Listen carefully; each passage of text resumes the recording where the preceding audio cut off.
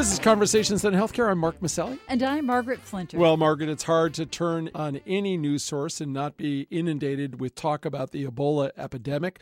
While it has been thus far contained largely in West Africa, the first case in the United States has caused a ripple effect of reaction. And officials at the Centers for Disease Control have been saying all along we have a much more sophisticated infrastructure in place in the United States that could deal with any such outbreak.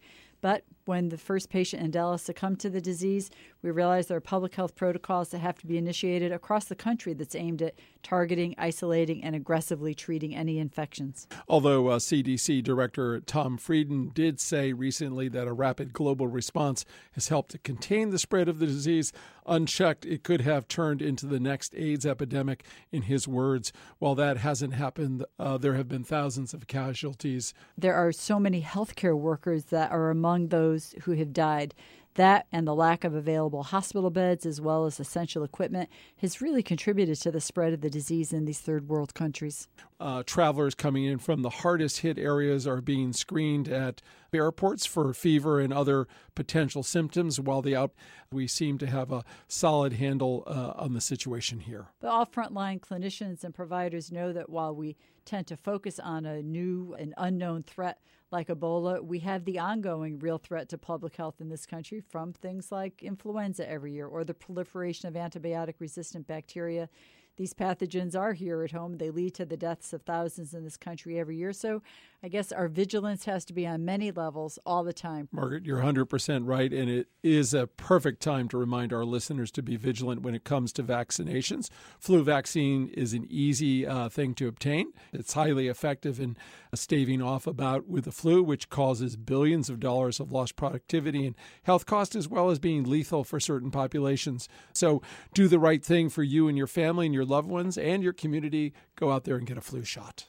Our guest today is at the helm of an organization that's dedicated to the eradication of diseases through genomic research. Dr. Eric Green is director of the National Human Genome Research Institute, a division of the National Institutes of Health. Dr. Green has been on board from the very beginning on the team that ultimately mapped the human genome. Lori Robertson will look into more false claims spoken about health policy in the public domain. But no matter what the topic, you can hear all of our shows by going to chcradio.com. And as always, if you have comments, please email us at chcradio.com or find us on Facebook or CHC Radio on Twitter, because we love hearing from you. And we'll get to our interview with Dr. Eric Green in just a moment. But first, here's our producer, Marianne O'Hare, with this week's headline news.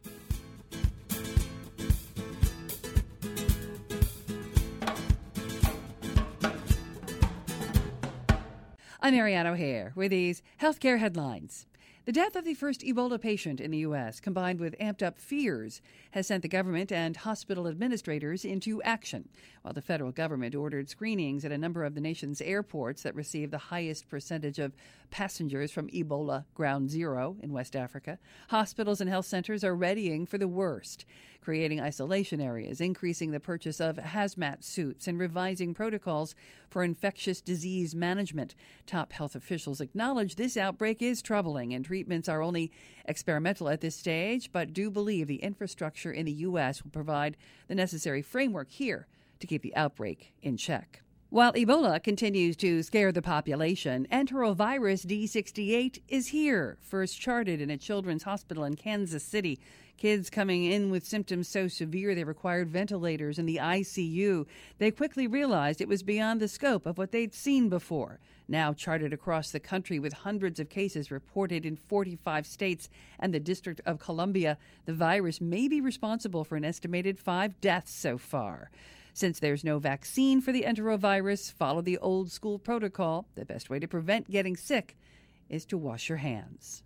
Walmart is taking some heat for dumping some 30,000 part-time employees off their insurance rolls, those working less than 30 hours per week, claiming the Affordable Care Act has increased their own personal health care costs.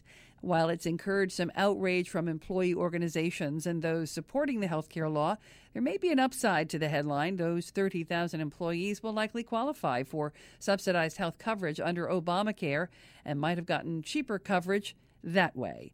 And we're fast approaching the second round of open enrollment under the Affordable Care Act. In some ways, it should be easier for folks to apply. Kinks have been worked out on the federal side and a number of state-based exchanges as well. Under the revised system, about 70% of the people who haven't bought coverage through the site before are likely to go through an identity verification portal and then complete an application that is 16 web pages long, down from 76 pages last year. There is, however, less money allocated this year for navigators who can assist customers through that new experience of shopping online for insurance while also trying to figure out what their options are for subsidies and the like. I'm Marianne O'Hare with these healthcare headlines.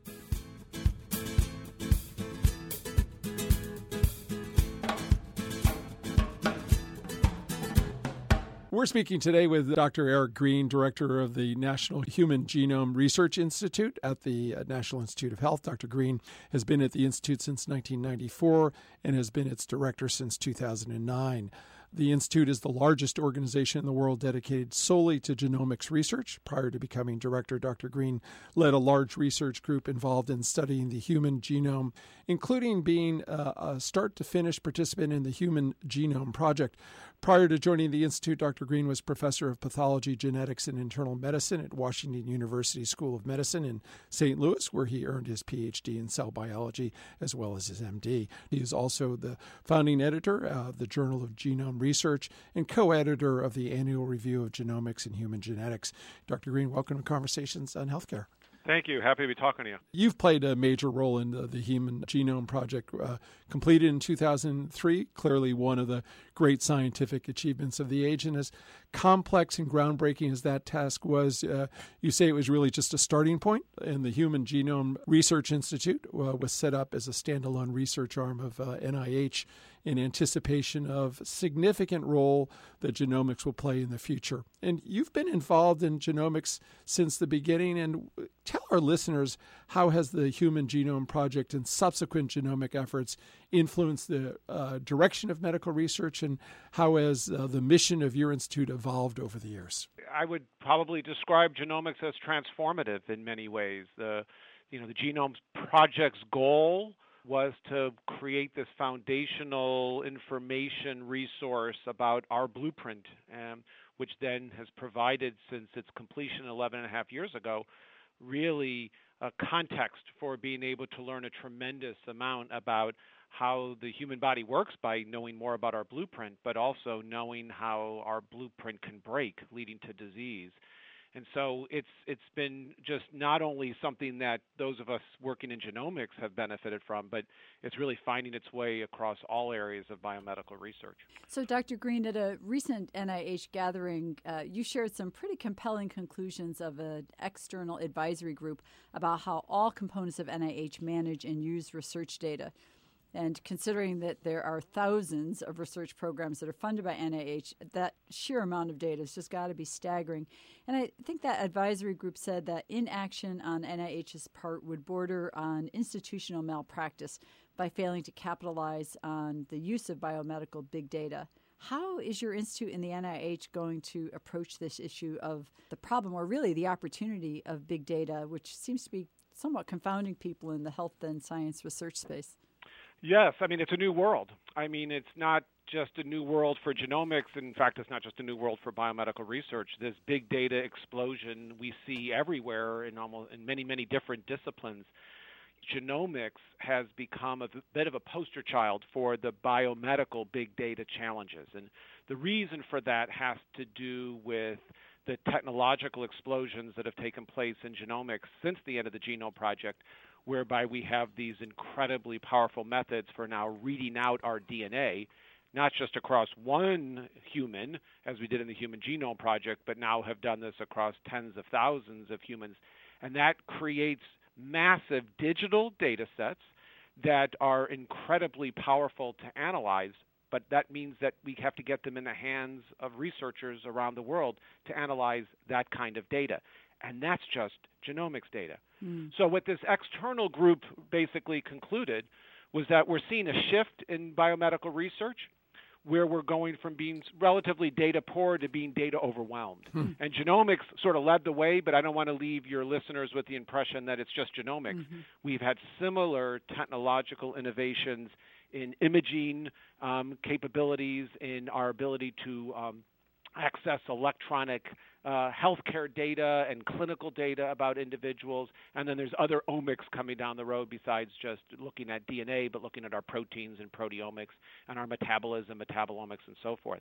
And so the real call to arms, if you will, was the recognition that it was time for NIH to figure out how to go forward in this era of big data that really is about biomedical big data. An interesting statistic that is that if you go back to 1993, for example, if you took all of the world's genomic data, which is housed here in a public database called GenBank, in 1993 it would fit on one CD-ROM. You go to do that today, and it would require 400 million four-drawer file cabinets to house all that data. And that's just genomic data.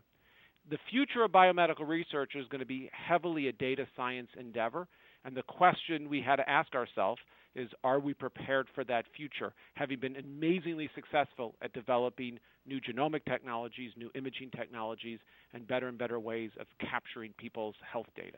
Well, that aligns with, obviously, as part of the NIH's program that's just launched, the Big Data to Knowledge Initiative, or BD2K, as it's called. And while your institute's focusing on genomics, you've been talking about the other omics, emerging details in proteomics and the like. You say the BD2K initiative is focused on improving the biomedical research enterprise as it relates to the big data in the 4 key areas.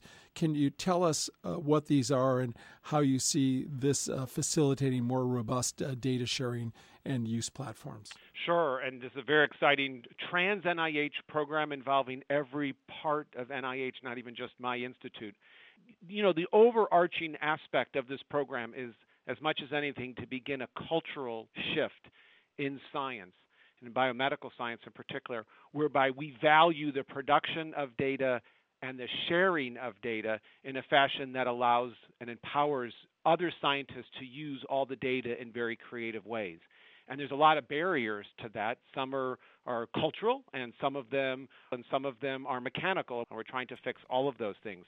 So among the components of BD2K is developing better ways of sharing data and finding data and giving people credit for data that other scientists are using.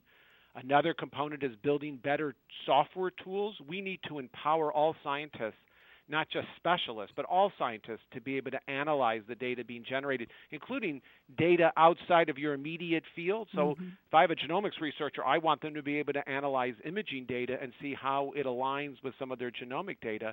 And if it's so specialized and they can't access that software to get the kind of results they need, that's a problem. So we need to enhance that capability. And then we need to set up a series of sort of centers of excellence, as we call them, where we have major groups whose focus is how to get broader use of these incredibly large data sets and have lots and lots of scientists really around the world analyzing all the world's biomedical research data in creative ways that really wasn't possible before. And so we're funding groups to help really come up with those solutions. Dr. Green, so often on our show and in conversations, we come back to the issue at one level, you could call it workforce, right? Who are these people in this new world of big data that are going to do this work? And you've addressed the fact that there's something of a scarcity of data scientists in the marketplace who are equipped to handle this volume of big data out there and the challenges and the opportunities that it poses. I have a feeling that BD2K is also thinking about training, both training people in the field now, training people who are going to come through the field in the future. Maybe you could tell us a little more about how do we really create this next generation of data scientists for this work? No, it's a great question. When I give talks, I sometimes show a slide from an article that was featuring the new opportunities in data science, and I called the data scientist the sexiest job of the 21st century. And I show this article to my teenage children and remind them of that, because indeed they're the generation that are going to see this thing be reality. So we're thinking about that at NIH for biomedicine. And we're thinking about how do you train the next generation, and that's part of the BD2K initiative, is to develop new curriculum and develop new approaches to make a graduate student or a medical student or a pharmacy student and all the health professions very facile with analyzing, manipulating big data, because that's the world we're going to live in. So part of it is readying the next generation, but let's not forget about the current generation. I think about my medical school classmates, my graduate school classmates, and we all have another couple decades ahead of us in our profession. And the fact is, the world of big data and data science has come on fast and furious, and we were not trained for any of this in graduate school or medical school. So what are the things that we could put into place to help mid-career individuals climb that competency ladder, if you will? All these things are important, and all these things we are looking at, and in fact are funding programs to address both of these areas. We're speaking today with Dr. Eric Green, Director of the National Human Genome Research Institute at NIH, where he previously served as Scientific Director at the Institute and Director of the Genome Technology Branch. We're seeing the world respond to global epidemics from Hep C to Ebola, and the scientific community has amped up their efforts to create effective treatments. And while these epidemics are certainly frightening, the truth is far more common deadly pathogens that probably you'll encounter, including antibiotic-resistant bacteria that are having devastating effects on human health. And how does genomics play a role in this dash to find treatments or cures for emerging diseases like Ebola and morphine pathogens like antibiotic-resistant bacteria? This really represents one of the very beneficial outcomes of the Human Genome Project and subsequent programs. The Human Genome Project mostly focused on human and another small set of organisms and their genomes. But the immediate programs that follow the Genome Project involve developing new powerful technologies for sequencing DNA, and those can be used to sequence a bacteria or a virus's DNA just as easily, in fact, much easier than sequencing a human genome, because a human genome is much, much bigger than a microbe genome. And so what we're finding is that the cost and also the speed at which you can sequence a microbe is really remarkable now, such that in the case of the recent story with Ebola, we are able to sequence, and one of our investigators, a good colleague of ours, did just this study, got some of the early isolates from Ebola outbreak and quickly sequenced the genomes of those isolates, and with that gave immediate information about sort of the origins of it and some of the patterns of transmission that otherwise might have taken months, if not years, to figure out. So we can get real-time readout of what's going out in an infectious outbreak like Ebola. Now what's happening with antibiotic-resistant bacteria, where we think we know what the routes of transmission are, now you can do detective work by sequencing the isolates as they appear in different patients. And as we've seen story after story, surprises come about where you figure out that what you thought was happening is not really what's happening. And that teaches us immediately how to better contain some of these outbreaks even within a hospital. Dr. Grant, I'd like to take a look at what I think if we look back over the arc of time since 2003 and the conclusion of the Human Genome Project, one of the real promises seemed to be the concept of personalized medicine, or precision medicine, as some people call it, where each of our unique genomes would be the guide for the treatment protocols tailored to fit us specifically. And while the cost of sequencing one's own genome has come down significantly, it seems as though this reality is still a long way off, or at least it's not spoken about as part of our current practice pattern. What is the state of the science at this point about personalized medicine? Yeah, I actually might slightly disagree with you in that I actually think it is starting to be here and now, and I might just point to the Angelina Jolie story as an example, where there's a situation when she was very public about this, and it illustrated a situation where she has a change in her genome that makes her, in a well-known gene, that makes her susceptible to breast and ovarian cancer. I would actually say go look on the newsstands, and you'll see that just came out a couple of weeks ago, a big, thick special issue of Time magazine all about DNA and genomics and how DNA shapes our life. I see routinely, at least in the Washington, D.C. area now, cancer treatment centers and healthcare networks and they're using the word genomics in their advertisements that are streamed into your living room. Those examples are some of the low-hanging fruit, and I would immediately tell you that, we're maybe 1% of the way towards implementing personalized medicine, genomic medicine, precision medicine, whichever word you want to use. The best is yet to come. But in areas like cancer, and it's here and now for some kinds of cancer. Another example is pharmacogenomics, big word. Pharmacology and genomics. The reason we all respond to medications differently is because of differences in our genomes that influence how we metabolize drugs. And for more and more drugs, we're figuring out who are the good responders versus the bad responders by reading out specific parts of the genome. And I think the other area that's here and now for precision medicine has to do with these rare cases of diseases that sort of stump clinicians, these diagnostic odysseys that often involve children, but sometimes adults. Now for a few $1,000s, you can read out their genome sequence, and in a fair percentage of the case, you can figure out what's wrong with them. Dr. Green, we had your colleague, NIH Director Dr. Francis Collins, on the show a while back. He expressed some grave concerns about the cuts to funding for NIH research and the impact it would have on future research.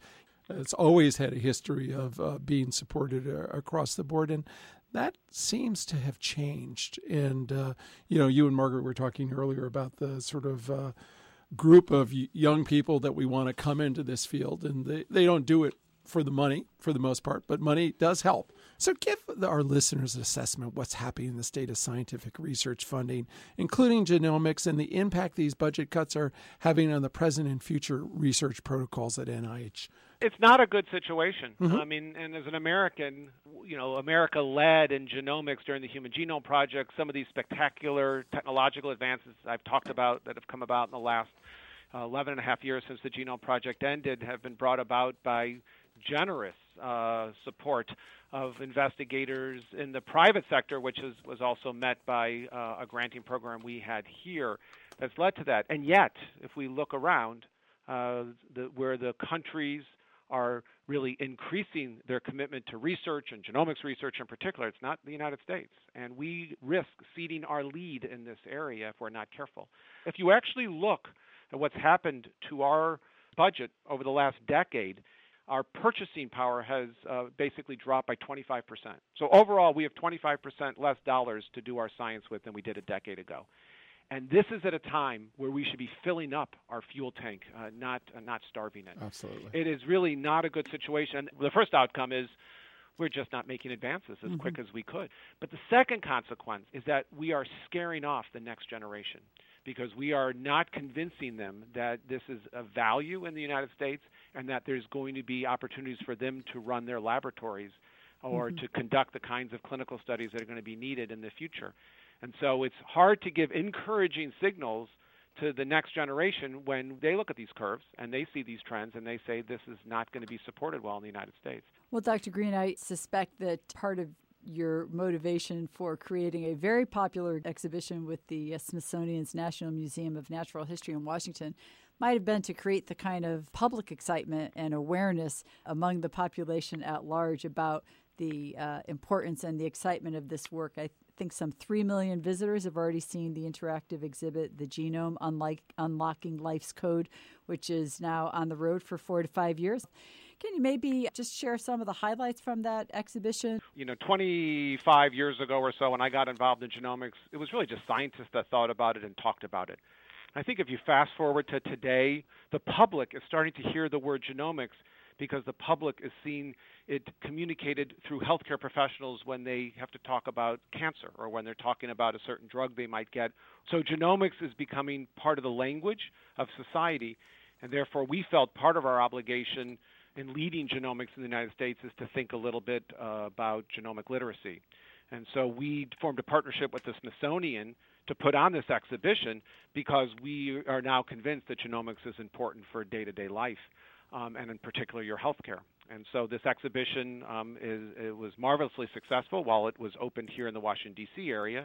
But we also want to get it around the country, and so it's now on a 4 to 5 year tour to basically have a lot of people see it. And it's been very gratifying to do the project, and we've gotten very positive feedback that indeed the public is engaged in what they're learning and really see its relevance. We've been speaking with Dr. Eric Green, director of the National Human Genome Research Institute at the NIH. You can learn more about their work by going to genome.gov. Dr. Green, thank you so much for joining us in Conversations on Healthcare today. Great. Nice talking to you. At Conversations on Healthcare, we want our audience to be truly in the know when it comes to the facts about healthcare reform and policy. Lori Robertson is an award-winning journalist and managing editor of FactCheck.org, a nonpartisan, nonprofit consumer advocate for voters that aim to reduce the level of deception in U.S. politics. Lori, what have you got for us this week? Well, birth control has become an issue in a few Senate races across the country, and some Republican candidates are proposing the sale of oral contraceptives, or the pill, over the counter without a prescription. The idea isn't new. Reproductive health organizations formed a working group to explore the issue a decade ago. They support over-the-counter birth control pills as a way to increase access for women. But Congress can't make this happen. Instead, it's up to a drug manufacturer to submit an application to the Food and Drug Administration and the FDA to then review and approve it. And when it comes to the pill, there are many different brands and formulations that would have to go through the same process. In Colorado, Republican Cory Gardner has been pushing the idea and says over-the-counter sales would make the pill cheaper. But it's not clear whether that would be the case. The available research is mixed, and it doesn't specifically address the pill. Research from 2005 found out-of-pocket costs decreased for antihistamines, but a 2002 study found consumers' costs went up for certain drugs that moved from prescription to over-the-counter status. Emergency contraception, or morning after pill, went up a bit in price when it became available without a prescription. Under the Affordable Care Act, most private insurance plans are required to cover the full cost of female contraception, including the pill, sterilization, IUDs, and more, with no cost sharing. What would happen if the pill were sold over the counter? Gardner's campaign says he wants women to be able to be reimbursed through their insurance. But that didn't stop Planned Parenthood Votes from saying in a TV ad that he wants women to, quote, pay for all of it. That's not what Gardner has proposed. And that's my fact check for this week. I'm Lori Robertson, managing editor of FactCheck.org. FactCheck.org is committed to factual accuracy from the country's major political players and is a project of the Annenberg Public Policy Center at the University of Pennsylvania. If you have a fact that you'd like checked, email us at chradio.com. We'll have FactCheck.org's Lori Robertson check it out for you here on Conversations on Healthcare.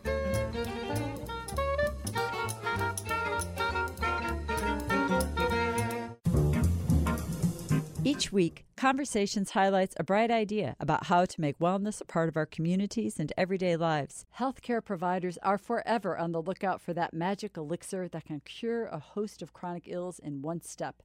And in the case of obesity, depression, anxiety, and stress, that elixir could be, turns out, a number of steps, as in taking a hike. A large study conducted by several institutions, including the University of Michigan and Edge Hill University in the UK, looked at the medicinal benefits derived from regular group hikes conducted in nature. We could see that these two different types of help for our mental well-being, they're operating independently. That means that if we go out in nature for a walk, we're getting an additional boost to our mental well-being. Researchers evaluated some 2,000 participants in a program called Walking for Health in England, which sponsors some 3,000 walks per week across the country. You know, this is a national study in the UK. There was investment in these walking groups, in training leaders to take people on walks, finding trails that were good for people to do even if they had health problems. Dr. Sarah Warber, professor of family medicine at the University of Michigan School of Medicine, said this study showed a dramatic improvement in the mental well-being of participants, especially those who had recently experienced something stressful. Depression was reduced. Perceived stress was reduced. And they experienced more positive feelings or positive emotions. And there's been really lovely research that's shown that when we have positive emotions, we actually have better health in the long run. Other studies have shown a link between mood and exercise, but Dr. Warber says this is the first study that revealed the added benefits of group hikes in nature and significant mitigation of depression. Because we were really interested in whether if you are more stressed, would you get some better benefit from being in nature. And in fact, that did pan out. Walk for Health, a simple guided group nature hike program which incentivizes folks suffering from depression and anxiety to step into the fresh air with others, to talk out their thoughts while taking a hike, improving their mood, reducing their depression, increasing their overall health at the same time. Now that's a bright idea. This is Conversations on Healthcare. I'm Margaret Flinter. And I'm Mark Maselli. Peace and health. Conversations on Healthcare broadcast from the campus of WESU at Wesleyan University. Streaming live at WESUFM.org and brought to you by the Community Health Center.